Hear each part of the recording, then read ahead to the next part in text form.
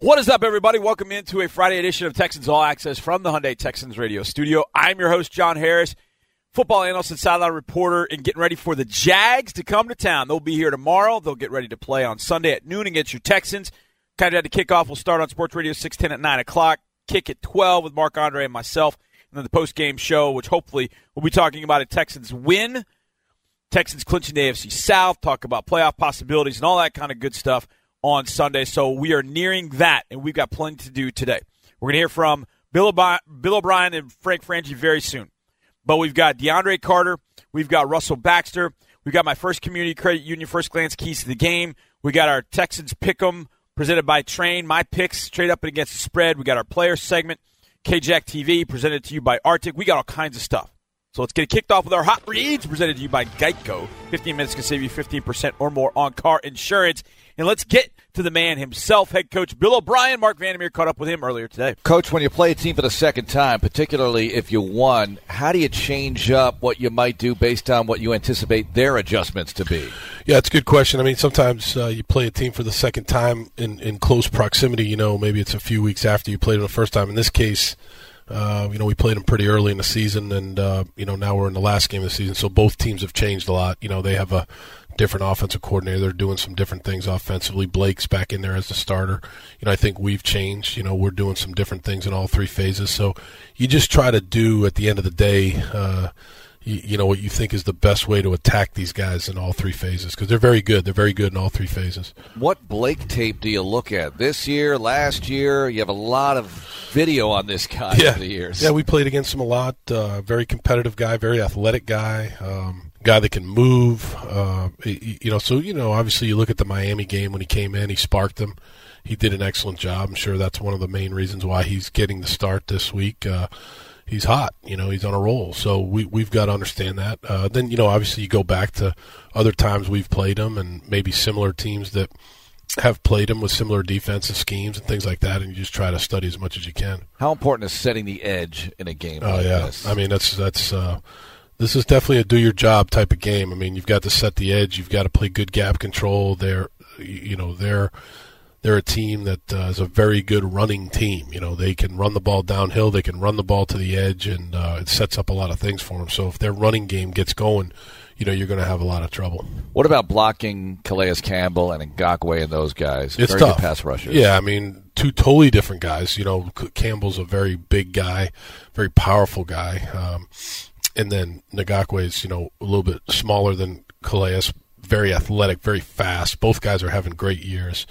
You have to know exactly where they're lined up. Sometimes they're on the edge of the defense. Sometimes they're inside. You have to know where they are because they can really ruin a game. And so we've got to do a great job of understanding that and try to do as good a job we can of battling with those guys. I know you want to run the ball better with the running backs, but Watson's running ability has been very helpful in recent weeks. Yeah, he's he's good with the ball in his hands. I mean, he's instinctive. He makes good decisions. I think for the most part he knows when to slide, when to get out of bounds.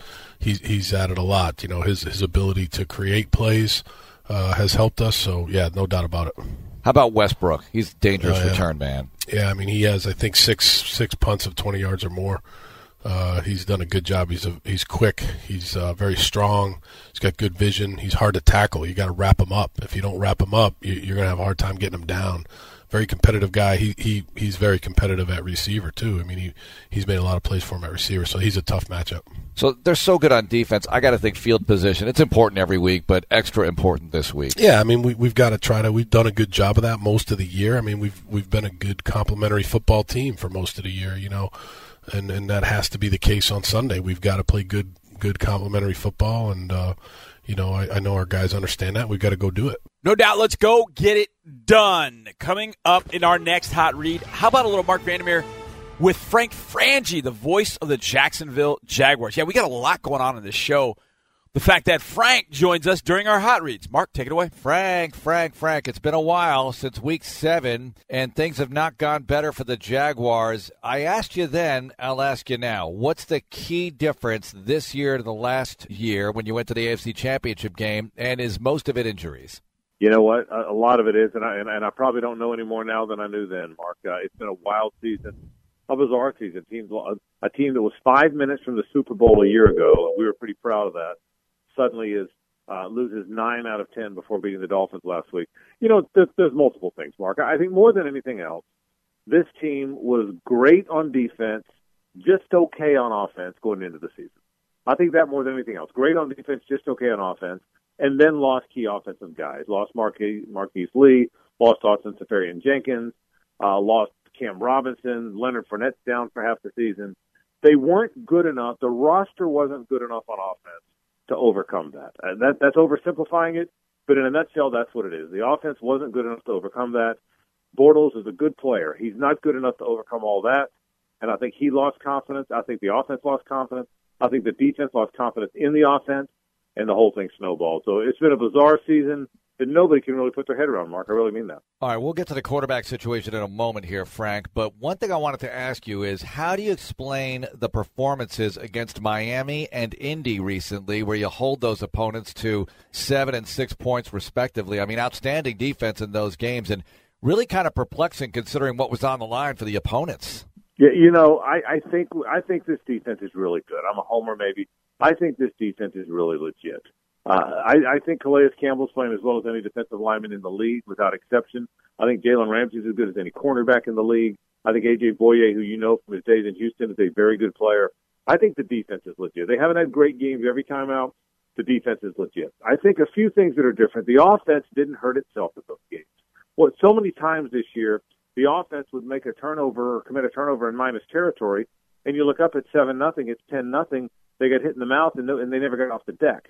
I think the defense has been legit. Should have been the Steelers. The defense swallowed up that great Steelers offense, but the offense was so bad they lost at the end of the game.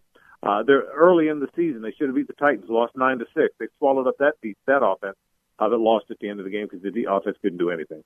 I don't think the Colts game or the Dolphins game were unusual defense. I think they've played good defense. They're fifth in the league in defense, both in scoring and total defense. Mark, that's not a mirage. They're fifth in the league in defense. The offense has just been so bad. Honestly, it's been so bad that in this day and age of passing football, and you know this, if your offense can't do anything, if you can't move the sticks at all, if you can't stay on the field at all, eventually the defense collapses. If you look at the games where they won or the defense looked like they played even better, it's really because, in my mind, the offense didn't turn it over, stayed on the field a little bit longer, and gave them a fighting chance. Frank Frangie, voice of the Jacksonville Jaguars, joining us on Texans Radio. The quarterback position.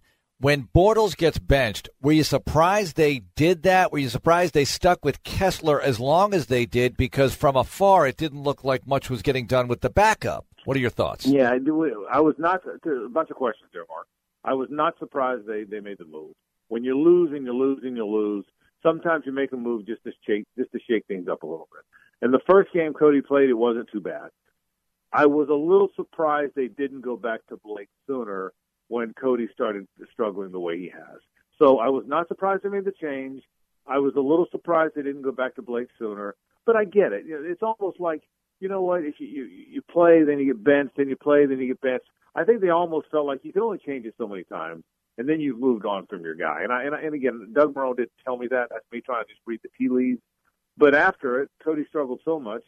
Clearly, this team has a better chance to win with Blake Bortles than it does Cody Kessler. If there's one thing they learned, it's Cody's probably not the guy here. And I think they probably figured that part out.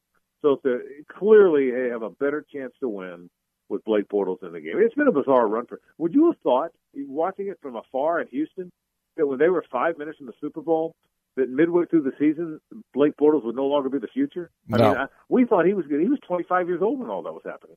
Yeah. He turned 26 in April. We believed this guy was going to be the quarterback for the next 5-6 years, and then it all turned this year. Just a bizarre season for the Jaguars. Well, you think about how many points they scored against Pittsburgh and how he looked against the Texans when we saw him up close and personal. It seemed like he really turned a corner, but look, stranger things have happened in this league. What about Bortles on Sunday, though, Frank? What can the Texans fans expect out of Bortles, who, let's face it, this is a very important game in his career on Sunday?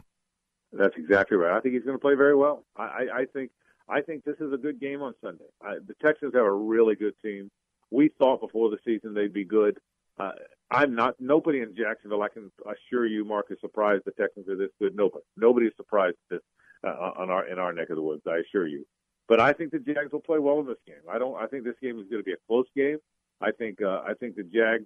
I think there are players on this team that have a lot to play for individually. The team can't accomplish much as a group, but Bortles is among the players that has an awful lot. There's an awful lot of guys with 50-year options coming up. There's an awful lot of guys with potential extensions coming up. I think they need to keep Marcel Darius. I think they definitely need to keep Calais. They've got to make a decision on Telvin. They've got to make some fifth-year decisions on Jalen and other guys. I think it's an important game for a lot of people. I think Blake will play well in this game. I also think Leonard Fournette is healthy. He hasn't run well because nobody respects the Jaguars' downfield passing game. The receivers aren't very good. The quarterbacks have been up and down. So nobody respects the vertical passing game. If there's any passing game at all, they hit any plays down the field early on, I think it then helps that Leonard Fournette is back and finally healthy. So, look, the Texans have a great season going. You know this. I hope you guys go deep in this thing. You've earned that. But I think the Jags are going to play them close on Sunday. I don't think that game's going to be an easy. Okay, Frank, so let's talk about some of the other games because we've seen all these teams, and you've seen the Colts recently, so have the Texans. In fact, a week after the Jags beat the Colts 6-0, the Texans lost to them 24-21. So the Colts at the Titans on Sunday, what kind of shot do you give Tennessee to pull this thing out? Oh, that's a close game, too. Look, teams like the Titans that are very physical defense, and the Jaguars, who are very physical defensively. Now, they don't have Casey, but have a very good defensive front, match up well with the Colts. The Jaguars play, and I know you asked about the Colts and the Titans, but I'll make it a point on this comment, Mark, and because I think the Titans are like the Jaguars. The Jaguars match up very well with quarterbacks who stay in the pocket. It's not a surprise to me that the Jaguars beat the Patriots, that they beat the Colts, and that it frankly should have beaten the Steelers, because those quarterbacks try and beat you from the pocket. They will have a tough time with Deshaun Watson. They have a tough time with Mariota. They have a tough time with quarterbacks who get out of the pocket. Well, I think the Titans are built the same way. I think the Titans are going to play the Colts very close because they will get after a quarterback who tries to win the game from the pocket, and that's what Andrew Luck is. Having said all that, Luck is so good. I don't know that he drives the ball as well as he once did before the shoulder injury, but he's pretty close to being the same guy. And he is so good. It's a quarterback league, and he's such a good quarterback that I think the Colts are going to win the game. But I think that's a terrific game, and I think that thing goes down to the wire. You think this is the best division in football? Yes, I do. I said before, look, other than our team, everybody else has really held their weight in this thing. I thought before the season the NFC South would be the best division because I think the Saints are Super Bowl. I thought before the season the Saints are Super Bowl caliber, and obviously they are. The Falcons aren't that far removed from the Super Bowl. The Panthers had a wonderful season last year. I thought if Jameis Winston got it going at all, Mark, that would be the best division because I thought all four teams would be competitive, and they weren't. Other than that, three of the four teams in our division have been competitive. Look, three teams in our division have big aspirations. The other team, our team, was 5 minutes from the Super Bowl a year ago. So all four teams are not that far removed from very good stuff. So yes, I think this is the best division. Obviously, the AFC West has two very good teams, but top to bottom it isn't as good. I think this is the best division of football. Frank Franchi, voice of the Jaguars, with us. All right, a game of great interest to Texans fans, especially if they manage to beat the Jaguars, is the Jets at New England. Do the Jets have a chance to pull off the upset in Foxborough, in your opinion? The Jags beat both of these teams. No, I don't think so. I think the Patriots are an interesting lot. They always seem to be good when they need to be good. When you see them during the year sometimes, Mark, and you'll think, what in the world? They're better than that. But they always don't you think that when the Patriots need to be good, they're always good. In fact, they're about as good as there's been in the history of the league at being good when you need to be good. They need to be good this week. Obviously, they're fighting for that 2 seed. It's a very important game for New England. I think they roll the Jets this week. Yeah, I'm afraid you're right, but I was hoping for better things, or different things, rather. The Chiefs, what do you think of the Chiefs going deep here? Are they the best team in the AFC? Is it a surprise? Is it the Colts maybe rising up? Is it the Chargers? What do you think? I think the Chiefs have to outscore you because they're not very good on defense. I do think the Kareem Hunt thing hurts them. I think he was. I don't think he was just a functional piece of a very good offense. I think he was a big reason, along with Tyreek Hill and Mahomes, of course, that offense was so good. So the Chiefs have a very good team, but they have to outscore you. Chiefs aren't beating you 10-7. Sometimes 10-7 games rear their head. If it's me, even though they haven't looked like the best team in football, if you ask me who is going to advance out of the AFC, It's hard for me to pick against Belichick and Brady until they're not the team. The most interesting team, and I think the way Deshaun Watson has played, the most complete team is your team. I think the Texans are the most complete group when they're playing well. Even when they lose to Philadelphia, it was a good game, and that thing was down. That was 12 rounds, right, down to the wire. So I think the most complete team is probably. I think the NFC is probably better top to bottom than the AFC. I think the most complete team is probably the Texans. I think the most high flying team, if these things are all track meets, are the Chiefs. But if you ask me to bet on one team, the Chargers were disappointing last week. By the way, they played small in a game at home against the Ravens. They needed to win. That one really surprised me that they didn't find a way to win at home in that game. So I'm not betting against Belichick and Brady, Mark. I'm just not. Until they don't get there, it's hard for me to bet against them. Objectively, I think I agree with you, Frank. Great stuff there from two of my favorite people in the world, Mark Vandermeer, my boss, and good friend, and Frank Frangie, a good friend of mine who I've known since my days back in Jacksonville. It's always kind of cool when those two get together. All right, let's get to our final hot read, and it is the injury report, and it is the status report on Friday. Who's in, who's out? Let's hit it. For your Texans, some good news. Only 3 are questionable. Brandon Dunn, Jonathan Joseph, and Kiki QT. That's it. Everybody in. That includes Lamar Miller. That is great news. That includes Kareem Jackson, who left the game the other day. That's great news for your Texans. For the Jaguars, a little bit more complicated. Their kicker, Josh Lambo, is out. They're going to have to find a new kicker. A.J. Boye at the corner also out. And Josh Wells, who left the game against Miami with a concussion, he is out as well. So that's going to reconfigure the Jaguars' offensive line. Leonard Fournette is also doubtful. That will be the 3rd Texans-Jaguars matchup he has missed in a row. And Carlos Hyde is questionable. So the running back situation there in Jacksonville more than likely means a lot of TJ Yeldon. The Texans will see him yet again. So there you go. QT, questionable. Joseph, questionable. Dunn, questionable. Out for the Jags. A.J. Boye, Josh Wells, and more than likely Leonard Fournette. So there you go. All right, those are your hot reads presented to you by Geico. 15 minutes can save you 15% or more on car insurance. Coming up, it's time for our Deep Slant interview of the week. This week, DeAndre Carter. Next on Texans All Access. It is time for our Deep Slant interview of the week.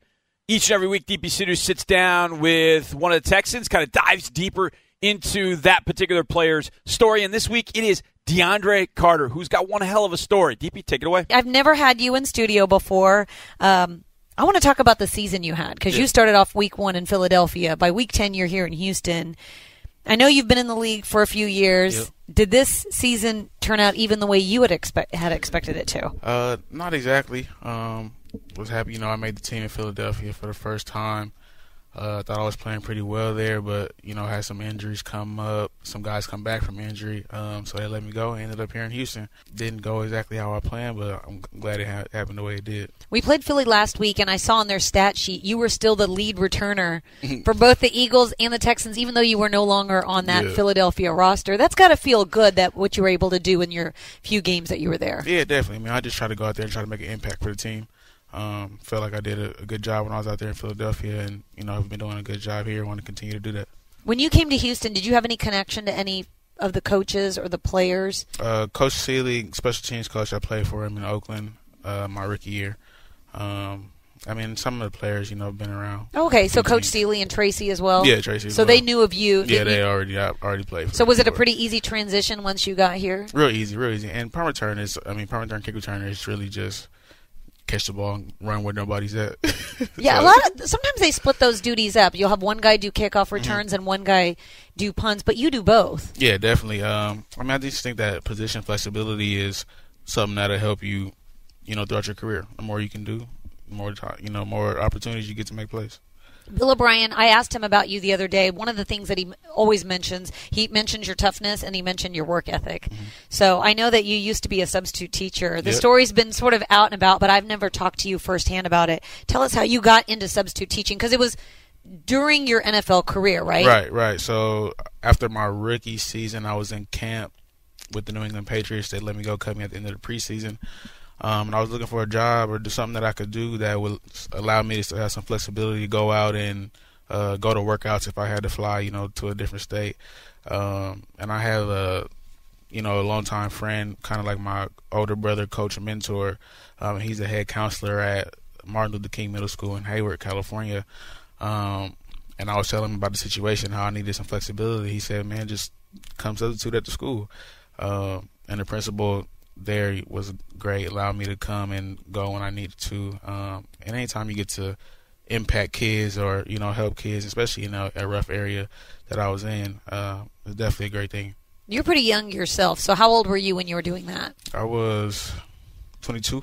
Okay, so you're not that much older than some of these high school kids. Yeah, right. So what were you like as a substitute teacher? Because I remember when I was in high school, the substitute teacher just sort of came in and put on a movie and nobody really did anything. Right. But you were not that type of substitute. No, I mean, I came in, and the kids kind of knew, I played football in the NFL and things like that. So I would say I had a little bit easier than a lot of substitutes, having You had a little bit of instant respect. A little bit of respect from the kids. But, just having the platform that we have, kids are going to listen to what you got to say and the knowledge that you can, impart on their lives. So, I just look at it as an opportunity to, to help kids out, push them towards their dreams, whatever it is that they want to do.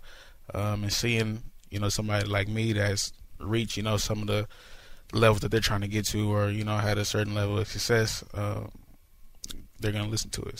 So what did you teach? Because it seems like you taught a lot of different things. Yeah. You weren't just specializing in one subject. Yeah, it was different. I had history classes, English classes, a couple of math classes. I was all over the place. Was that hard to do? Or were you always a good student?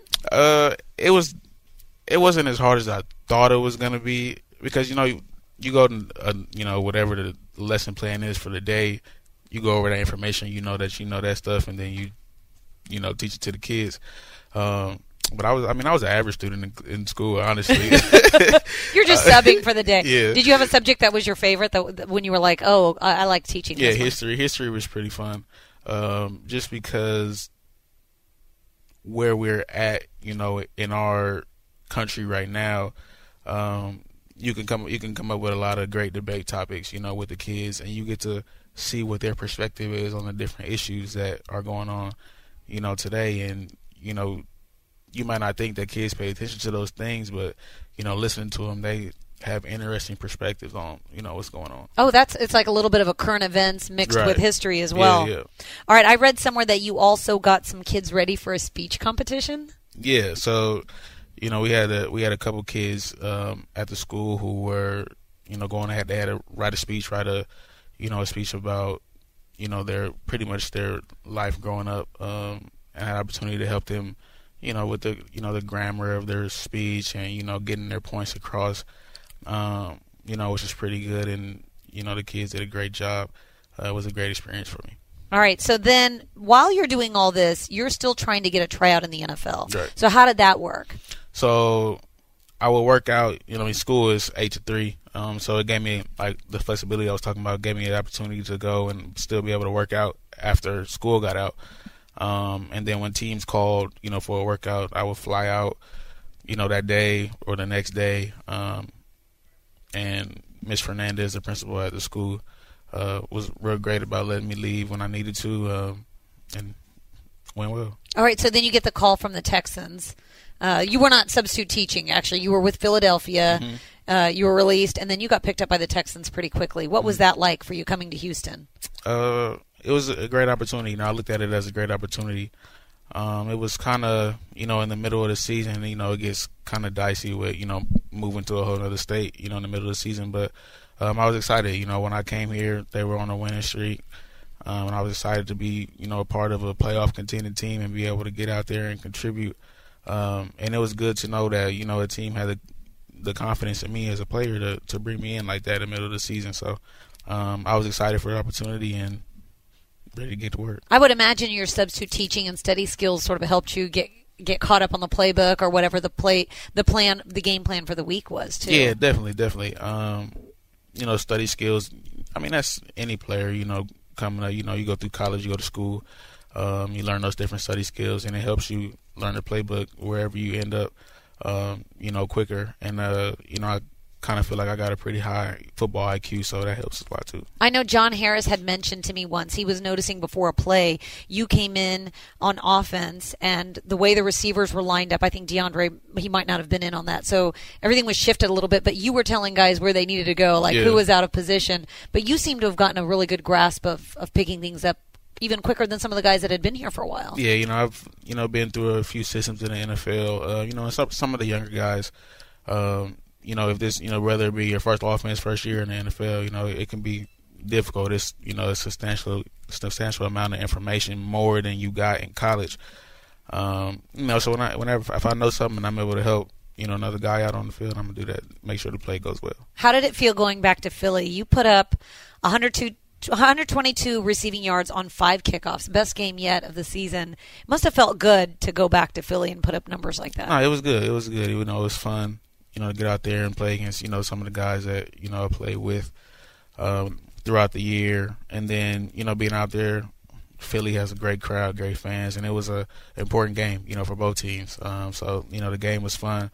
Happy I was able to go out there and play well. Hopefully, I wish we got the win, but it was, a good feeling to go out there and play well. All right, you had also 6 catches on offense, and now with Demaryius Thomas going on IR, they may use you more on offense. I was asking Bill what some of your strengths were in the receiving game. He said that you play mostly inside, but you're a smart player and you can do some things with Demaryius going on IR, even though you guys play a little bit different position. Well, what do you think that are your best assets as far as the receiving game goes? For me, I think it's just knowledge of coverages, defensive coverages, and then speed and quickness, being able to get in and out of breaks, and separate from guys in man coverage, know where the holes are at in zone coverage. All those things help me succeed. So the Texans have secured a playoff spot. I know they're still looking for Week 17, that win against Jacksonville, but they know they're in the postseason for sure. Mm-hmm. How does that feel? As this is your first year that you're starting games and playing games in the NFL, to be able to have that opportunity and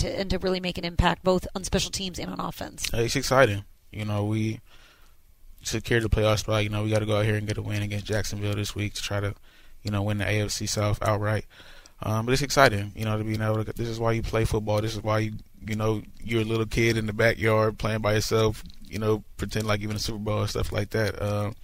But big meaningful games. Late in the year. This is why we do it. So it's exciting. I hope some of those kids at Martin Luther King High School are watching you right now. I'm sure they are. There's no question in my mind that they are. They got to be very, very proud of that man right there, DeAndre Carter. All right, coming up, it's my first Community Credit Union First Glance keys to the game. What do the Texans have to do to get this dub against the Jacksonville Jaguars? We'll do that next right here on Texans All Access. It is time to take a deep dive into this one on Sunday, as we are less than 48 hours away from Texans v. Jaguars, noon kick right here at NRG Stadium, and it is Texans All Access from the Hyundai Texans radio studio. So glad to be with you. It's time to get into our first Community Credit Union First Glance keys to the game. FCCU, the official credit union of the Houston Texans. Each and every week, I, your host, John Harris, football analyst and sideline reporter, try to break down each team, kind of just give you some of the keys, I think, to victory. Sometimes we get a little granular. Sometimes we take a 50,000-foot view at the game, and we do it on both sides of the ball. And then if there's a key special teams-wise, I bring that to the front. I think special teams-wise, while I'm thinking about it, I just think the biggest thing is as simple as Dede Westbrook. As a punt returner, I think he can be dynamic. Look, Ka'imi Fairbairn can put it through the end zone anytime they want, and I think that's what's going to happen. I think they're going to force the Jaguars to start at the 25-yard line and have to go the distance and not give any of the Jaguars returners an opportunity. Now, I do think that the Texans' kickoff cover teams have been very, very good. Now, there's no Brian Peters, but Terrell Adams came back into the fold, and also so did Josh Keyes. Those two guys are phenomenal special teams players. So I think even if they wanted to take, I don't want to say risk, but if they wanted to give the Jaguars returners a shot, the kickoff return coverage has been very, very good. But they can bang it through the end zone. Ka'imi can bang it through the end zone anytime he wants and put the Jaguars at 25 and make Blake and company have to go the full field. But the punt return game is a little different. Dede Westbrook is pretty dynamic in space. And last week, with about 15 seconds left, the Dolphins in the first half, the Dolphins punted the ball to Westbrook, and he took off on a long return. He got tackled with about 3 seconds left, but he had about a 45, 50-yard return And that gave the Jaguars an opportunity for a field goal right at the end of the half. Now, it was probably the worst field goal attempt I may have ever seen. It was not good. It was not good, and it was not good, if you catch my drift. But D.D. Westbrook can make plays in the punt return game. He's scary. He's not Darren Sproles. Darren Sproles is D.D. Westbrook is he can take off. He's got the speed. He's got the juice. So that would be your one special teams one. Now, last week we started with the Texans offense. This week, let's start with the Texans defense. And these are in no particular order. But number one, stop Blake Bortles, the running back. Now, of all the games that I have covered of Jags Texans, there's only been one and out. So that goes back to 2014. So this will be number 10. I think that's right, number 10. And when I started in 2014, Blake Bortles was the rookie starter for the Jacksonville Jaguars. At no time, except for one game, did Blake Bortles hurt the Texans throwing the football. Only one. And that was December of 2017 down in Jacksonville when the Jags clinched the AFC South. And Bortles had a massive day against the Texans that day. He hit everything. He dropped deep over outs, just dropped the ball right in the bucket to Keelan Cole. He threw deep. He hit Jadon Mickens. He threw everything right and on point. Now, along the lines, Blake has kept Jacksonville in a lot of games against the Texans because of his ability to scramble. 2014, I remember late in the game, he got a scramble and got the ball down inside the 10-yard line from about the 40. He just kept going, and okay, is anybody going to stop him? Anybody going to tackle this guy? Oh, he could win the game right here. Oh, stop him. And eventually somebody did tackle him. But then when he had to throw the ball in the end zone 4 times, they all went incomplete. In 2015 in Jacksonville, same thing. He had some plays that he made with his legs, and that kept things going. The Texans would end up winning that game, but he kept things interesting. 2016 in Jacksonville, he kept it interesting with his scrambles. Blake Bortles, the running back, or I should say the scrambling quarterback, is a problem and can be a problem.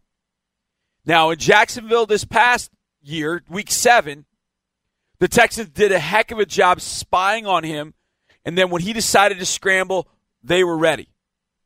It was one linebacker at times, it was 2 at times. But whenever he scrambled and didn't want to throw, they had linebackers ready to go. I would imagine there's going to be a similar game plan. But the Jaguars will run zone read. They will run it, and they will run it a few times just to get Blake out on the edge. Now, the Texans have some techniques that they can use to defend that, but that's going to be a problem. So stop Blake Bortles, the running back. Number 2, bring your big boy pads and stop Leonard Fournette. Now, he's been banged up. He's been dealing with an ankle or a foot. But whether it's Fournette or whether it's Hyde, those guys run hard and they're big backs, as is Blake. You're going to have to bring your big boy pads. You're not just going to have to do a little rugby tackle and, wrap him up. You're going to have to bring your pads, and you're going to have to bring a lot of guys to the party. Step up to the challenge. Hit them right in the mouth. The last time and the only time that Leonard Fournette has played against the Texans, he rammed it right down their throat. Week 1, 2017. It was his first game as an NFL player, and he wanted to make a statement. And he did. Now it's time for the Texans to return the favor. Number 3, keep the deep threats in front of at all times. If there's one thing the Jaguars do have, it is speed at the wideout position. Now, DJ Chark was inactive last week, but they still have Keelan Cole, who didn't play a whole lot last week against Miami. And then they've got D.D. Westbrook. Those guys can all run by everybody in the league, including the Texans defensive backs.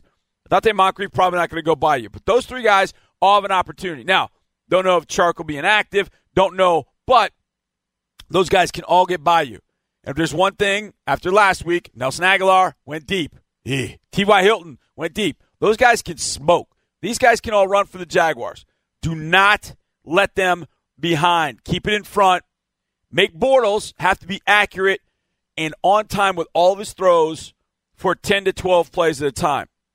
They've done that one time. That was week 1. And I don't know if they can do that consistently, especially with the offensive line that's in front of Blake at this point. Now, Bortles, key number 4. Bortles in the well versus Bortles on the run is two different things. When Blake has to throw from the pocket, mechanics are just all over the place. His feet are all jacked up. When he gets on the run, that's when things get kind of creative, and they get a little better for the Jacksonville offense. Blake on the run is tough to stop. He throws a good ball on the run. He has vision when he's out and about. But if you contain him in the well on drop-back throws, he's not going to be as accurate. He's going to give you the football, and he's not going to be able to keep drives going. When he escapes, it's trouble. Keep Bortles in the well when he escapes, have the spies, and be ready to go. And number 5, I can't emphasize this enough. Bubble screens, slip screens, any kind of smoke screens, any kind of screen you can think of, the Jaguars will run it. Against Miami, I think Blake was 5 of 6. 3 of them, if I remember correctly, were just bubble screens. Just throw it out to a guy and let him go get it. They're going to run bubble screens. They're going to run screens. Those are seemingly easy throws. They take advantage of aggressive defenses, but they also take advantage of undisciplined defenses. And the Texans are not an undisciplined defense. But the first part is true. They're easier throws, typically. And they're not really risky throws. You get it to your speedy guys out in space, and you let them see what they can do. So expect the screens. If Blake rolls one way, screen's coming back. If a running back kind of goes through the line, it looks past, keep an eye on him because they could be setting it up. Like I said, the Texans read those pretty well. The interior guys, DJ Reader, does a heck of a job reading the screens. He's very important in stopping them. I remember him making a play in a Jacksonville game on a screen. So that's what Texans defense has got to do. Now, the Texans offense has a huge challenge on its hands. So let's start with facing this Jaguars defense. Number 1, and I said it in week 7, and it came to fruition, and the Texans won the game 20-7, and I'm convinced a lot of this is why. Please contain, block, stop, harass, get in the face of, whatever you got to do to stop him, Yannick Ngakoue. He can wreck the game. Week 1, 2017, he went full game wrecker and changed everything coming off the edge. He's awkward. The way that he kind of approaches the tackles when he rushes, he's got blazing speed. He is strong, and he is relentless. Do not let him wreck the game. Number 2, DJ Hayden, nickel, has been better. He has been a lot better. We have faced him before. I remember in Mexico City in 2016, DeAndre Hopkins went into the slot, and the Raiders were stubborn. They left Hayden on him all night, and Hopkins had a huge night. He's better, but he's not Boye, and he's not Ramsey. So you have a decent opportunity of going at DJ Hayden in the slot when he's playing the nickel. I'd rather do that than attack those other 2. You can't go away from the other 2, but you can have some success, I think, throwing away from them. Number 3, running game. Run downhill and right at those fast linebackers. Telvin Smith and Myles Jack run sideline to sideline as well as any group you're going to find in the league. Jalen Smith and Leighton Vander Esch in Dallas. Telvin Smith and Myles Jack in Jacksonville. Roquan Smith and Danny Trevathan in Chicago. Those are the groups that I think of when I think of linebackers that just go, of course, the Texans, Zach Cunningham and B-Mac as well. But these guys are fast.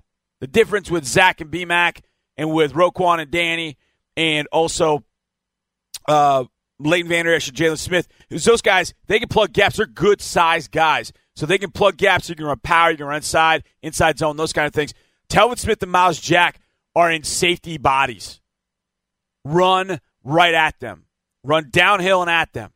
Occupy them, they won't have a chance. Number 4, speaking of occupy Calais Campbell with a man and a half or 2 men each time Deshaun Watson goes back to pass.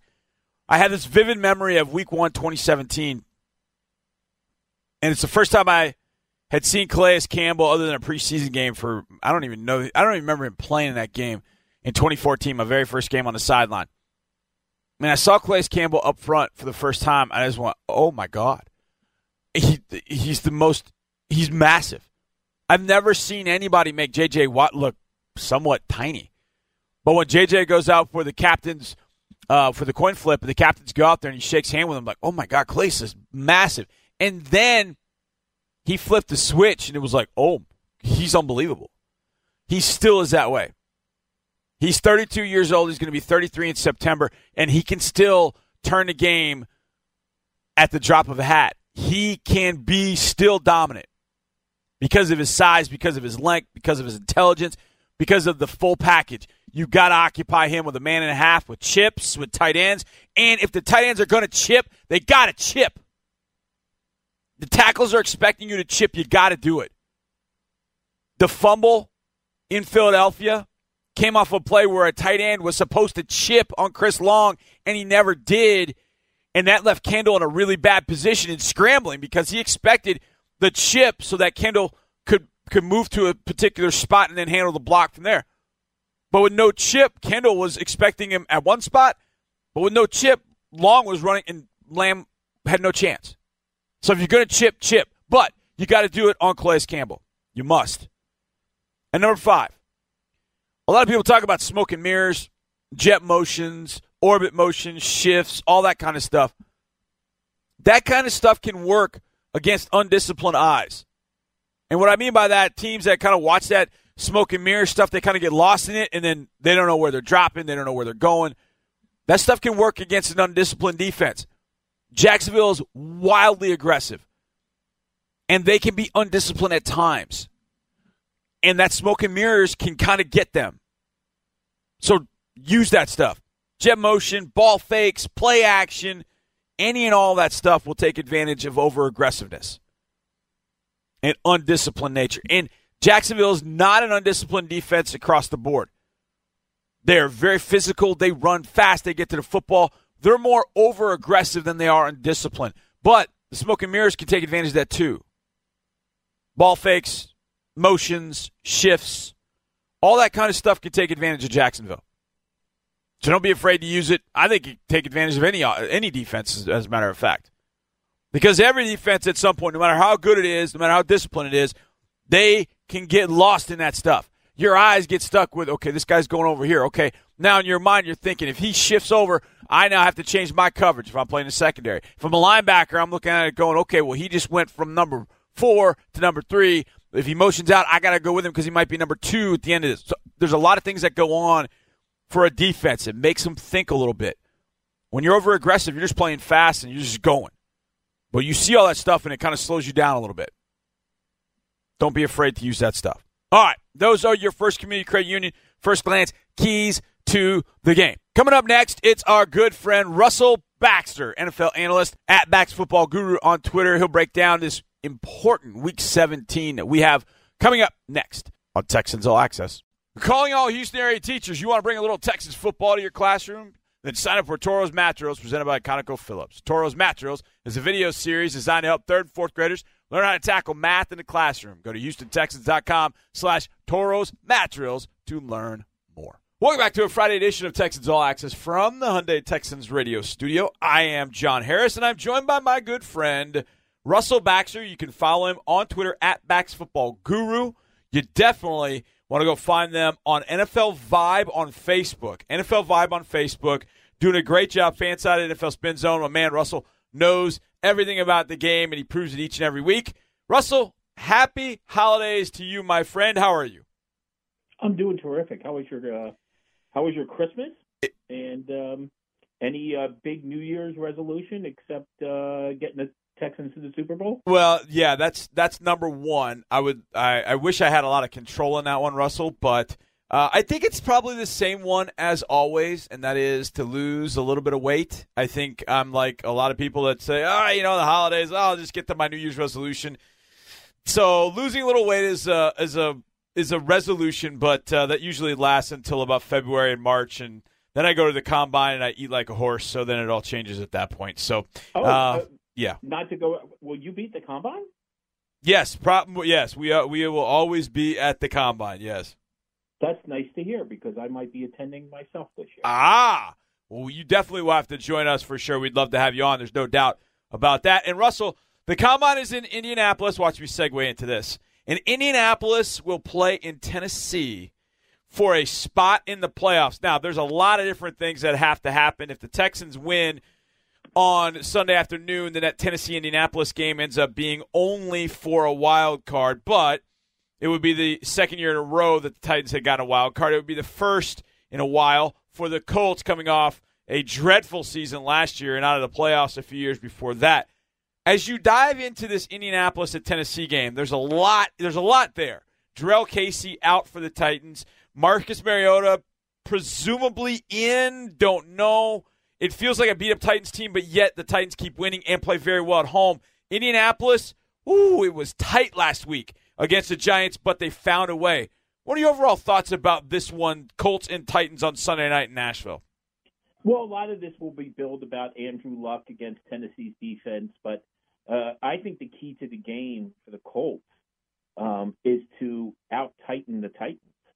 And, lost in some ways with Luck's amazing season has been the revival of the running game for the Colts. Ranked 21st, but, you got to look at the Colts rankings a little differently since that 1-5 start. Yeah. Persistency with that offensive line, certainly a Frank Reich staple going back to the Eagles last year. You think about what Philadelphia did in the Super Bowl and in the postseason, able to run the football, able to overcome the loss of Jason Peters the second half of the year and in the playoffs as well, the left tackle. Quentin Nelson has made an enormous difference on the Colts offensive line. They're a little more power football than I think that people give them credit for. And I think they'll try to take advantage of Jurrell Casey not being there. Yeah, and I think that's the one, and that's why I mentioned it, Russell. I think that's the biggest piece, having watched that Tennessee defense over the years, them not having Jurrell Casey. I just don't know where their playmakers come from. I mean, they're going to have to generate it through scheme, and eventually Andrew Luck is going to, he's probably going to pick them apart. But with Derrick Henry, the hope is that they can get a running game going and the Titans can make this one close. But I just look at it from this perspective, Russell. I said before the year I thought the AFC South had a chance to be the best division in football. And now you look at it, at least 3 teams are going to finish with winning records. 2 teams will finish with at least 10 wins, and the other one will have 9. And then the 4th team was Jacksonville, who won the division last year. The AFC South has come a long way seemingly since the years of 2015, 2016, when the Texans won it at 9-7. Yeah, there's no question about it. And the irony of this Colts-Tennessee game, with a little fun historical look, is kind of interesting to me. You've got a Colts team that was 1-5 and now on the verge of, if they win, getting into the playoffs. That would be quite the comeback, wouldn't you say, John? Yes, definitely. And how ironic, the name of their head coach is Frank Reich. Does he know anything about comebacks? Yeah, he certainly does. I saw this one, Russell, the other day, and I don't remember the numbers exactly, but when the Texans were 0-3, there was like a 0.0-something% chance of them making the playoffs. Right. The Indianapolis Colts, when they were 1-5, they were the chance of them making the playoffs was even more minuscule. So there's a strong possibility that with a Colts win and a Texans win, that those two will meet in the playoffs, and the chances of that were completely infinitesimal back at 1-5 and 0-3. It's amazing to think what these two teams have done to turn it around, and it could be in Indianapolis. The game could end up being in Houston, depending on some of the things that happen throughout the league.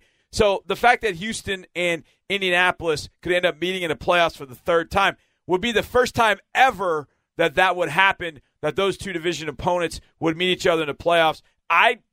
Look, I don't know that anybody really wants to play the Colts, but I'd be curious to see what happens because the teams are even at this point, 58-58, 37-34, and then 24-21. They're tied at 58, so I don't know. Maybe the third one breaks all ties. But there's some other things that could happen, Russell, that change things, and one is the Jets going to beat the Patriots in Gillette. Now, my gut tells me that's not going to happen.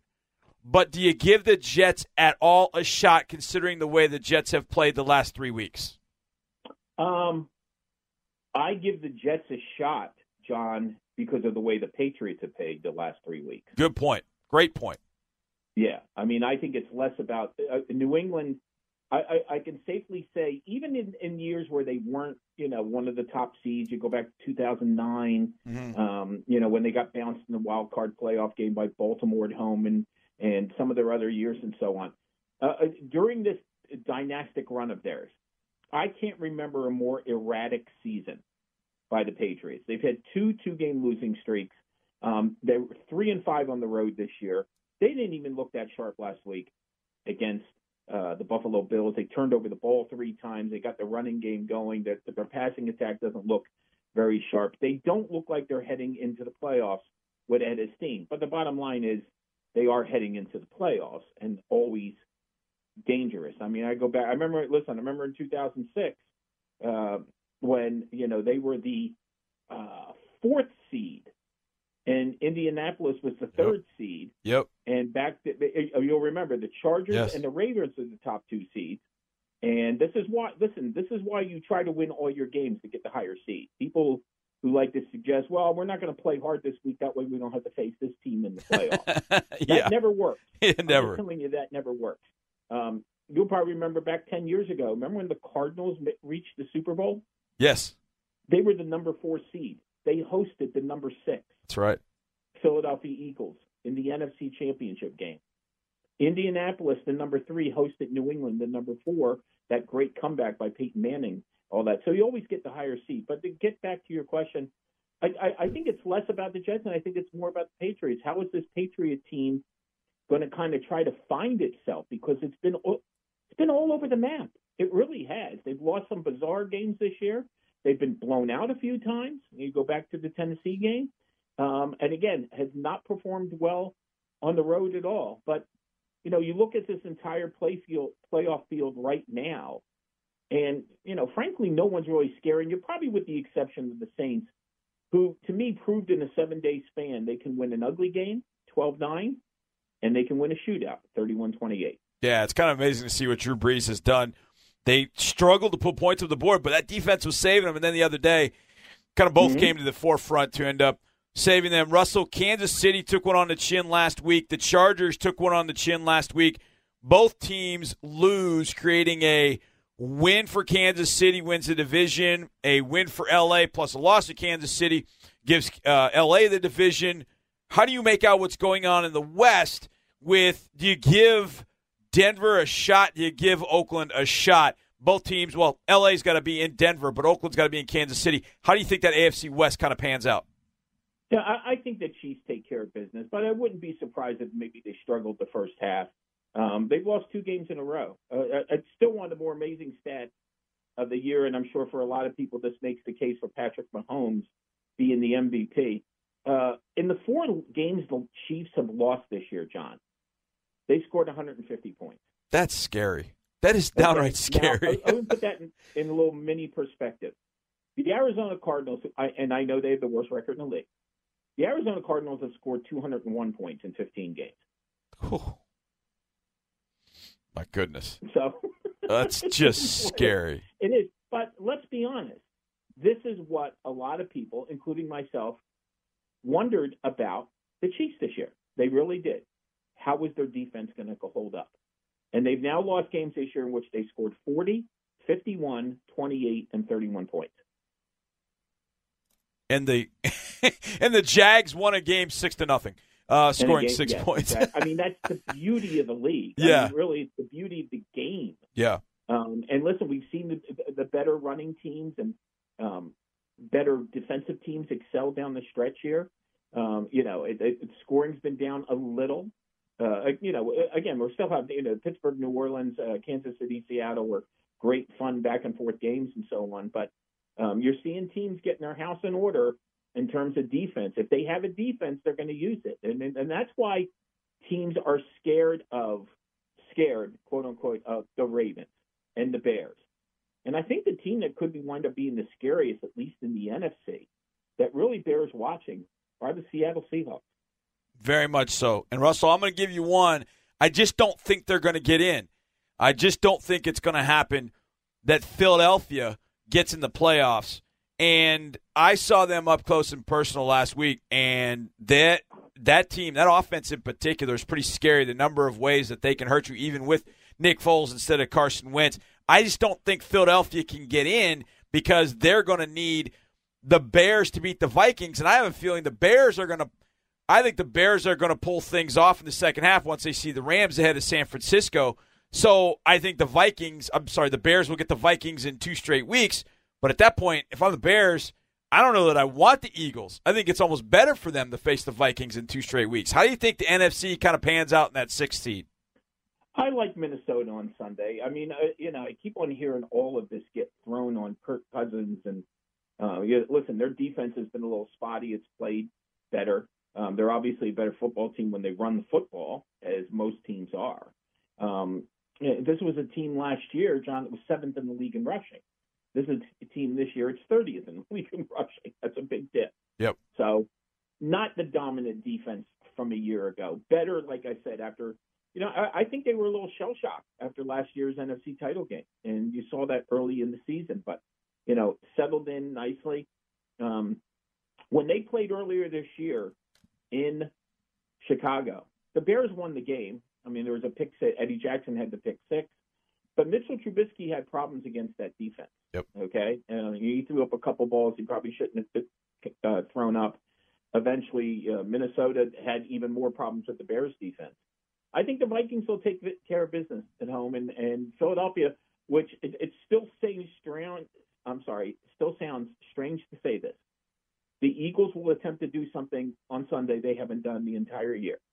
1 year after the Super Bowl, they're trying to win their 3rd straight game. That's amazing to think. And they shouldn't have even gotten 2 in a row if we could have held a lead with down 2 minutes left in the game. But you know what? I've left that one behind. I think. I don't know that I'm all the way there, but I think I've left it behind. Russell, I'll make this one pretty simple. Baltimore wins the AFC North, or Pittsburgh wins the AFC North. Which one you got? And as a side question, if Pittsburgh doesn't win the AFC North, is Mike Tomlin in trouble? I don't know if Mike Tomlin's in trouble, but I think the defensive coordinator, Keith Butler, might be in trouble. Yeah. I think, I wrote a piece this week. I didn't make a prediction, but I'm not going to be surprised if we have a case of deja vu. Last year at this time, the Baltimore Ravens were sitting at 9-6, winners of 5 of their previous 6 games. All they had to do was knock off Cincinnati at home, and they were in the playoffs. They didn't, and the Buffalo Bills made Andy Dalton a national hero. At least a hero in Buffalo, that's for sure. The Cleveland Browns might do the same thing to the Baltimore Ravens, and it's been more than just last year.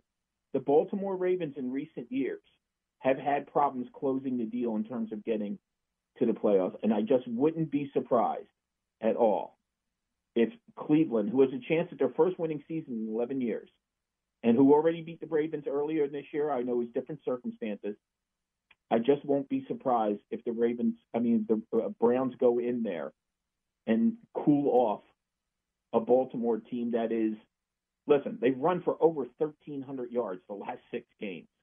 I don't know if they'll have the same success against the Browns. The Browns' run defense isn't great. They're great at forcing turnovers, not necessarily a great run defense. But I won't be surprised if Greg Williams has a few things to show Lamar Jackson. Yeah, he definitely he certainly has those. There's no question about it. Follow Russell Baxter on Twitter at BaxFootballGuru. Get on Facebook and follow NFL Vibe and give them a like and a follow on Facebook. And check him out at Fanside NFL Spin Zone. Russell, you are the absolute best. We will have next week for the playoffs, and that's going to be great because we'll get a chance to catch up again. Thank you so much for your time, my man, and happy holidays to you. You got it, sir. Coming up, it's time to play Texans Pick'em, presented by Train. I pick every NFL game straight up and against the spread. You want winners? I got winners right here for you on Texans All Access. It's time for our Choose Fun Moment of the Week, as brought to you by Carnival. Don't forget to enter for your chance to win a cruise every week if the Texans catch a touchdown. Carnival, the official cruise line of the Houston Texans. Choose fun. Now, the result was not fun, obviously, on Sunday. No doubt about that. But there were plenty of fun moments in that particular game, and I think this was one of those by a guy who was completely dominant throughout the game, Jadeveon Clowney.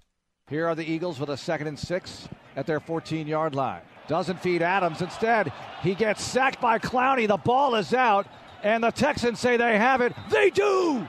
Jadeveon Clowney with the triple crown right there. The sack, the strip, the recovery. He got it all right there on one play. He stuffed the stat sheet on Sunday. That was our Choose Fun Moment of the Week, is brought to you by Carnival, the official cruise line of the Houston Texans. Choose fun. And that whole thing about entering for your chance to win a cruise every week if the Texans catch a touchdown, the Texans have caught a touchdown. Deshaun Watson has thrown a touchdown every single week. So go ahead, check it out. Carnival, the official cruise line of the Houston Texans. Choose fun. All right, that leaves us and leads us into our Texans Pick'em presented by Train. Now, you guys know I do this every single week, but I add a little wrinkle, if you will. I pick these games straight up and against the spread. Now, you can do it straight up with our Texans Pick'em presented by Train. And you can win great weekly prizes like autographs, Texans tickets, or even a cruise. All you got to do is download the Texans mobile app, and you can play now. Put your skills up against everybody else. Now, my little wrinkle is I pick them, like I said, straight up and against the spread. This week, 7 games at noon, 8 games at 3 or 3:25. I guess they're all 3:25. The reason they've done that is they don't want a situation like for a lot of their games like the one that Houston had 2 years ago in Nashville. If you remember that, the Texans could do no better than the 4 seed. They couldn't get to the 3, they couldn't get a bye, and they'd already won a division. So they couldn't do any better than the 4. So essentially the Texans had, I think, 8 to 10 guys in that game that didn't even play. There were even guys that suited out. I think Whitney played like 3 plays in that game.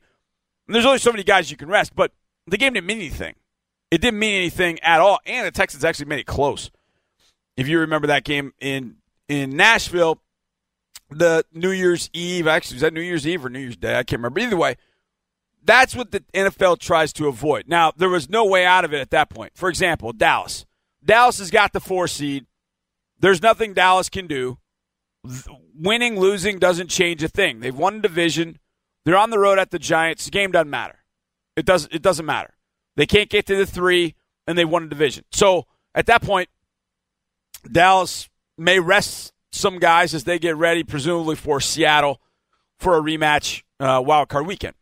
So you're going to see a lot of guys for Dallas getting some rest. I would imagine they'll rest Jalen Smith, Leighton Vander Esch, probably Zeke Elliott, maybe Dak, who knows.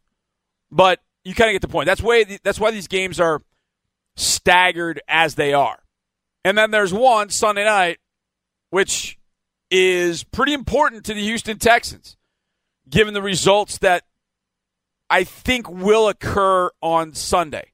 If things happen the way that they're projected to happen, then the Texans beating the Jags more than likely will end up playing the winner of Indianapolis, Tennessee, which is on Sunday night. And it takes place in Nashville, and we'll talk about that in a little bit. But before we get to our picks, I need my music, and boom, there we go. Okay, let's start with Miami going to Buffalo. Game doesn't matter on either side. Miami scored all 7 points. There are changes coming in Miami. Kyle Williams just announced his retirement for the Buffalo Bills. Buffalo is favored by 4.5. A 5-10 team favored by 4.5 over Miami. And I'm going to take the Buffalo Bills to win and cover that 4.5. I think Miami going up to Buffalo, it's not going to be a horrible day, apparently. It's going to be in the mid-30s. So, yeah, look, that's cold. But I don't think it's going to matter. I think Buffalo is going to play hard for Kyle Williams. I think Buffalo has played better with Josh Allen at quarterback. I think Buffalo's going to win that game. It's not going to be pretty. It's going to be 17-10, 21-13 kind of game. But Buffalo's going to get the win and cover that 4.5. New England and the Jets. Oh, boy, this is a big one for the Texans. But unfortunately, I don't think it's going to matter. The Jets are 4-11, had a win in their sights against the Houston Texans, had a win in their sights even more so. This one was right in their hands, and it slipped out against the Green Bay Packers. So the last 3 weeks, the Jets went to Buffalo, beat Buffalo, scored 27 points. Played us on Saturday afternoon/night, had a lead with 5 minutes left in the fourth quarter, lost 29-22. Last week, they had a big lead on Green Bay, lost in overtime 44-38. So one of two things are going to happen against New England. Either that's going to give them confidence they can go to New England and at least compete, or it will have taken every ounce of energy possible to have gone through those 3 games, and they'll just get drilled. I was thinking of words I could say that the FCC won't fine me for, but they'll get drilled. So which one is it? I would love to think that Sam Darnold will keep it interesting, but in the end, New England knows what it's playing for. It's playing for at least a bye. It still can get the number 1 seed, but I don't think that's going to happen. Similarly, I don't think the Texans getting a bye is going to happen. I think New England wins this. I think they cover. I think they win this by 17. This feels 34-17. New England gets the win. The spread is 13.5. New England wins. New England covers. They get a bye. Ugh. Dallas goes to New York. This one doesn't even matter. I don't think either team. I think New York just wants the season to be over at this point. They got to figure out what they're doing with Eli going forward. I think Saquon Barkley has had a really strong year, but I think the Giants are going to live to regret the fact that they did not draft a quarterback in this class that had 5 bona fide NFL starters, and they've all proven that this week or this year. I'm taking Dallas to win on the road. They'll cover the 6.5. I was kind of torn on this one. Maybe we should go the other way. I don't think it matters. It doesn't really matter for both teams, but I think Dallas will have some guys sitting out in this one. Let's go with the Giants to cover that number, though. Let's go with the Giants to cover that number, but Dallas is going to end up winning that game. Dallas get to 10-6. It'll be a good year for Jason Garrett, and then they get ready for Seattle wild card weekend. Detroit goes to Green Bay. Doesn't matter on either side. Green Bay, a rough year. When they played in Detroit, Mason Crosby missed about 8 million field goals. Green Bay's favored by 9.5. They'll beat Detroit. Detroit's quit. It's not a good situation up there at Matt Patricia right now. It's kind of ugly. Green Bay's going to get the win and cover that 9.5. Atlanta, Tampa Bay, same thing. Nothing really going on here. Atlanta's a better football team right now. Atlanta will win that. So they're a 1.5-point favorite. It's essentially a pick 'em. I'll take Atlanta to go to Tampa Bay and beat up Tampa Bay. A name to watch. Deshaun Jackson said he wants out of Tampa Bay. He's expensive, though. He's very expensive. Carolina goes to New Orleans. New Orleans at 13-2 doesn't have anything to play for. They have the number 1 seed in the NFC wrapped up.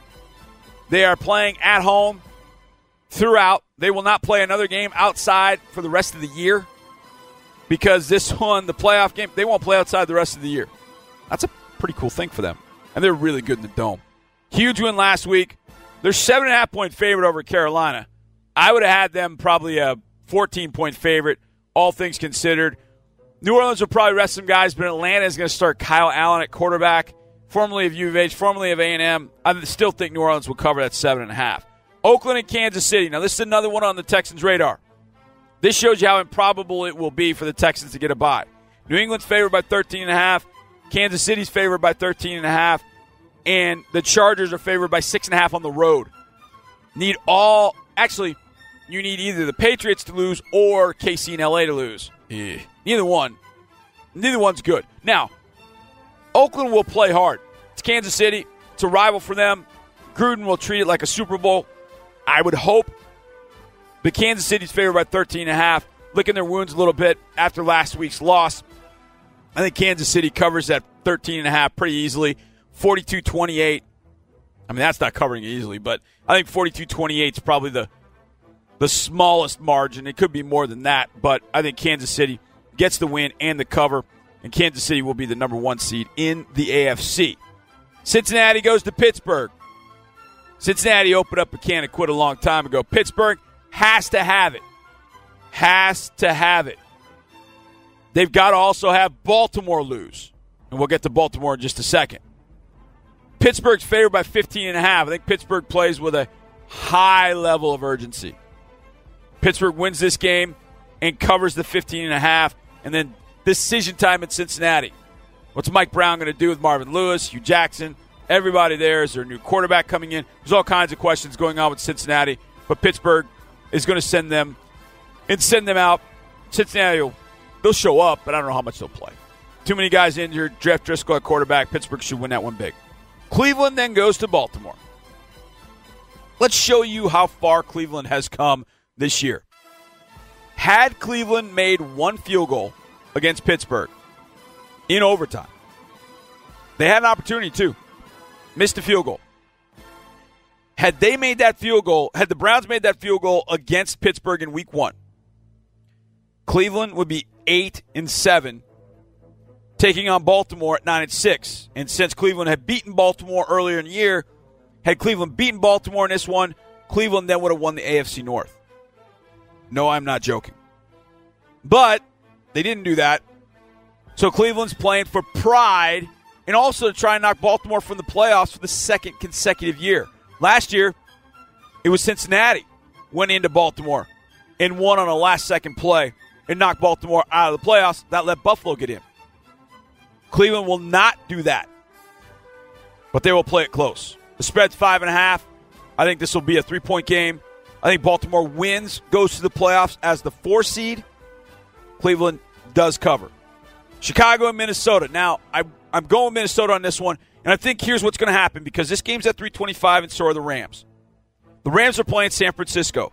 Matt Nagy has already said he's going to keep an eye on that Rams game. And if it looks like the Rams are blowing out the Niners or making short work of the Niners, he's going to pull some starters in the second half. Because at that point, Chicago, with a Rams win, can't get to number 2. They got to be number 3. And then Chicago would face Minnesota again. But here's the thought. If Chicago wins, Chicago faces Philadelphia. If Philadelphia wins. And I think Philadelphia is going to hammer Washington. We'll get to that one in a second. Chicago does not want Philadelphia. Chicago would rather play half, look around in the second half, go, we can't get to the 2 seed. Let's just play some backups. Let's keep Trubisky healthy. Let's keep some other guys healthy. Let's get through this and then get ready for Minnesota to come to our place the following week. At that point, I'm going to take Minnesota to cover the 4.5 and win this one by a touchdown to 10 points. Speaking of Philadelphia, they go to Washington. They're a 6.5-point favorite at Washington. The Eagles will win that and win it easily. The Eagles are a very good team. Washington is not at this point of the year. Even though they're both, one's 8-7, one's 7-8. No chance. Philadelphia's going to win that one by 7 or more. And the spread's 6.5. So give Philly a cover on the road and the win. Unfortunately, Philly won't make it into the playoffs. And I say unfortunately because I think Philly could get in there as the number 6 seed and make all kinds of noise. All kinds of noise. Arizona goes to Seattle. Seattle's going to get the win. Arizona's bad, bad, bad. And Seattle gets the win by more than 13.5. Seattle's got the 5 seed locked up. They can't go any further. They can't change anything. So I wouldn't be surprised to see some guys rest in the second half. But I still think Seattle have a big lead. And they'll get the win over Arizona. The Chargers go to Denver. Would love to see Denver pull this one out for the Texans' sake. If they got a miracle from Oakland and Denver, then the Texans could still get a bye if they win. But I don't think that's going to happen. The Texans, I think, will win. But the Chargers are going to Denver. They still got a lot to play for. Because if Oakland does beat Kansas City, then the Chargers end up being the number 1 seed. So the Chargers can be number 1 or number 5. Oh, my goodness. So the Chargers beat Denver by more than 6.5. I think Denver is open a can of quit. They're pretty much they're done. And I think it's going to cost Vance Joseph his job. I think it could ultimately cost Case Keenum his job. Chargers to beat the Broncos by more than 6.5. The Rams in San Francisco, we've talked about this one a little bit. The Rams are favored by 9.5 at home. I think the Rams, even though they're not playing great football, are going to end up getting this win by 10 or more. They're going to lock up the number 2 seed, get a bye, get guys healthy, and then be pretty dangerous come the playoffs. And then Sunday night, Indianapolis and Tennessee. Tennessee is already without Jurrell Casey, but Tennessee is playing at home. Tennessee could have Marcus Mariota, but they've got to face Andrew Luck. Indianapolis is favored by 3.5 on the road and beat Tennessee 38-10 the last time they played them. I'm going with Indianapolis on this, but I do think that Tennessee is going to make this one tough. I think Tennessee is going to try and hammer the rock with Derrick Henry. I do believe that Marcus Mariota will play, but I wouldn't be surprised to see them have to go to Gabbert at some point, and Gabbert keeps it close, but in the end, this is going to be Indianapolis. And if everything pans out the way we think it will, and as I've talked about, the Texans would then play Indianapolis in the first round of the playoffs here at NRG Stadium next weekend. Oh boy. Now, we'll be scoreboard watching as we watch the Texans take on the Jaguars. That's always kind of fun in Week 17, and this year it matters. Last year, it was just, let's get through this game. Let's get through this game, and let's get home and get this season over with and get to 2018. We got to 2018. It's been an unbelievable season, and you got an opportunity to close it out against Jacksonville and win the AFC South. So there you go. There's your Texans Pick'em presented to you by Train. We get back. It's our Players segment. Got a little K-Jack TV. We got our final word with Drew Doherty. We got all that next right here on Texans All Access.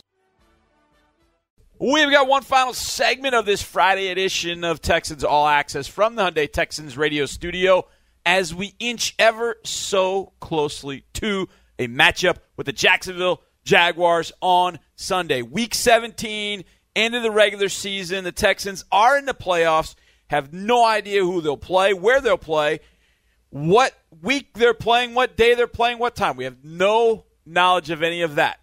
We just know that the Texans are in the playoffs. We know with a win they can take the division. With a loss, well, more than likely on the road for the playoffs for Wild Card Weekend. Oh, my goodness. But I will give you something that I heard Deshaun Watson say, and it gave me confidence. He said, doesn't matter, we're in the dance. We just need to be in the dance. That's all we need. He's got confidence. He doesn't matter. It doesn't matter to him. He just wants to take on anyone, anywhere, anytime. I am all about that. I appreciate that. I just would like to do it at home. And a win over the Jaguars will at least ensure a playoff game at home. Against whom and when and all that, well, some of that depends on what else happens in the NFL, and we've talked about that throughout the show. In this final segment, we devote it to our players. We have a little bit of K-Jack TV brought to you by Arctic, and we've got a little final word with Drew Doherty. This week it's Christian Covington. But we are going to start with the aforementioned K-Jack TV is brought to you by Arctic, the official coolers and tumblers of the Houston Texans. Visit RTICcoolers.com. Arctic Coolers, overbuilt, not overpriced. Which teammate would you want to run your Instagram? Kareem, take it away. All right, well, let's jump right in. There's a couple questions, man. You know how K-Jack TV do it, man. I've been trying to get on the TV for the longest, bro. All right, well, you here now, brother. You are here. You are here, brother. Yes, sir. Which teammate would you let run your Instagram for a day? Ooh, that's a good question, man. Be honest, I'll probably let you run my Instagram for a day. That's a great choice. Why'd you say me? Dab it down on Instagram, man. You know, I've never seen Jack's post. This man suited and booted. It might be you. I've seen all them kicks you got, all that clothes. You got a magazine cover. Brian Peters. Brian Peters. Somebody else said that today too. What's so interesting about Brian Peters? Man, he does a great job with portrait mode on the phone. So he's with he got the that filters. eye. He got the filters all day. I mean, I could look jacked up something. He gonna edit that joint out. Probably Whitney. You let Whitney run your Instagram for a day? Why is that? Because he barely posts anything. So. Okay, that's smart. I'd let you run it for a day. You'll let me run it? You're the third person that said that today. Who can't run your Instagram? That man right there, Benardrick McKinney. Why'd you say that? That man right over there, because that's a wild man. I don't know what he might try to put up. Who can't run your Instagram for a day? Brian Peters. Why is that? It's my arch nemesis. Oh, okay. Well, that's a good reason why. Yeah. Probably Hop. You won't let Hop run it? No. Hop pretty interesting on Instagram. Why not? Because he go live every morning, like everybody sleep. Like he waking everybody up with the notifications. Yeah, he do stay live a lot. All right, man. Justin Battamosi right here. K-Jack TV, we out, baby. That's all the questions we had, man. That was a short. That was a pretty short. You ain't gonna. I just had a couple. That's all. Well, I'm gonna ask you some questions. This is my show. You can't ask me questions on my show, man. Only person control this is me. I thought that we were having a conversation. We had it. Okay. Now it's over. Appreciate you, baby. Right, we're going to have you back on. Your locker right here. Yeah, so we're going to have you back on. Yeah, all right. Soon. Okay. All right, man. We out. I say it every week, and I mean it. I absolutely love K-Jack TV. Just love it. I think Kareem is fantastic. I think the guys play along perfectly. It's such a great segment. I would love a playoff edition of K-Jack TV. So got to take care of some business, and maybe we'll get Kareem to do it during the playoffs. He will be available to play on Sunday and will play. He is in Missed him dearly last Sunday against the Philadelphia Eagles, so desperately need him on Sunday against the Jacksonville Jaguars. Another player that has stepped up over the last probably 5 to 6 weeks is Christian Covington. So it's time for our final word with Drew Doherty, and this week it is the aforementioned Christian Covington. The intangible C4. I wondered what that meant. Well, we found out last week in our Deep Slant interview, it's Christian's full name. They all start with C. 4 C's. C4. Well, he sat down with Drew Doherty. 2 D's. How about that? Final word, Drew Doherty, Christian Covington. Go. Many, many thanks. We've got Christian Covington, defensive lineman. I say defensive lineman, you're a defensive end, you're a nose tackle. You play it all. Yes, sir. Big, big game on Sunday. It's good to be back in front of the home crowd, right? Oh, absolutely. Cannot wait. We know what it means to have, the home field advantage with the crowd that we have and the fans that we have. So to be able to, finish out the season, with it being a home game, I'm looking forward to it. Yes, and let's talk about your opponent. Blake Bortles is the guy under center. No matter what, though, what have you seen at the quarterback spot when you look at this team on tape? We see guys that can do it all. They can make the throws when they need to make the throws, and they can make the plays with their legs when they need to run. Whatever QB replays they have set. We know that this is a team that is going to want to run the ball, establish a run game with regards to who they have in that backfield. But at the same time, the Jaguars are a formidable opponent. We have to be ready. We have to be sure that we're ready to go. Yeah, you are what your record says you are, but in this case, this is a team that you can't fall asleep. No, you never want to fall asleep on any team. I don't care if we're going to be playing a winless team. The teams like that are really the most dangerous. So, and it's just like, I've heard this a lot of times in my past, with regards to the game. It's like, when you want to, if you disrespect the game, the game is going to disrespect you right back. So you never want to take any opponent lightly or for granted. The record doesn't mean anything. Up front, you guys have had quite a season stopping the run. You're fourth in the NFL. You only give up 86.2 yards per game to opponents. You haven't really allowed anybody to get 80 yards since, I think, Saquon Barkley in Week 3. Why is this Texans defense so good at stopping the run, Christian? This team knows what we have to do each and every play. Everybody knows their job. Everybody knows their assignment. And, the one thing that's been preached to us, over the course of the time that I've been here is, the fact that you have to do your job first and then help out. We have a bunch of guys, obviously, on this defense that are playmakers. They're going to be the ones in and around every play, every single chance they're able to be on the field. But with that being said, for basically everybody, even them included, everybody knows that to do your job first is the most important thing. And then from there, that's when the extra kicks in. And that's when the superstars really take over with this defense. Okay, you are in the playoffs. A new season is upon us soon. Don't know where you're going to play. Don't know who you're going to play. But judging by the mood in this locker room, judging by you guys, you're a very confident bunch with what you have under center in Deshaun Watson and what you guys can do across the rest of the defense, aren't you? As long as we have 4 back there, we're not worried.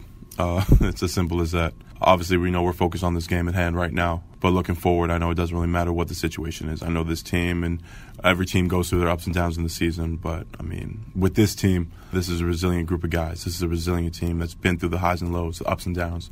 So, for us to be able to have that ticket punch is a blessing. It's awesome. But at the same time, we still know what's in front of us. And it doesn't matter what road we want to take. We know what's at the end of the road. We know that's where we want to go. It's the most wonderful time of the year, is it not? Amen, brother. Christian Covington, best of luck on Sunday. Best of luck in January and hopefully in February, too. Yes, sir. Thank you. There he is, Christian Covington, defensive lineman for your Houston Texans, and a guy that has played, I think, extremely well lately, especially in those pass rush situations. He has been working a lot of twists and stunts with J.D. and Watt and DJ Reader. They've been doing a really good job inside. And a big challenge this week, even though more than likely no Leonard Fournette. Carlos Hyde is questionable. It does mean TJ Yeldon's going to play, I think, a significant amount. It does mean that Blake Bortles is going to carry the football a significant amount in this game. What do they got to lose? It's Week 17. Let it all hang out. I do think there will be, and I should have put this in my keys the more I think about this, there's going to be some trick plays. There's going to be some offensive trick plays. I would think Scott Milanovic, the offensive coordinator, is not going to sit there and just let the Texans dictate defensively and go 3 and out and all that kind of stuff. He's going to try and come up with something to steal points, to steal a short drive in some sense, like get a big play, 60, 70-yard play that sets up a field goal or a touchdown. They're going to throw everything in the kitchen sink at the Texans defense, I have a feeling. Just my hunch. Why not? They've done it in years past, even when Doug Marrone was not the coach. But I've seen Marrone roll the dice a little bit, I think they're going to throw everything they've got. Every trick play they've been working on, it's coming on Sunday.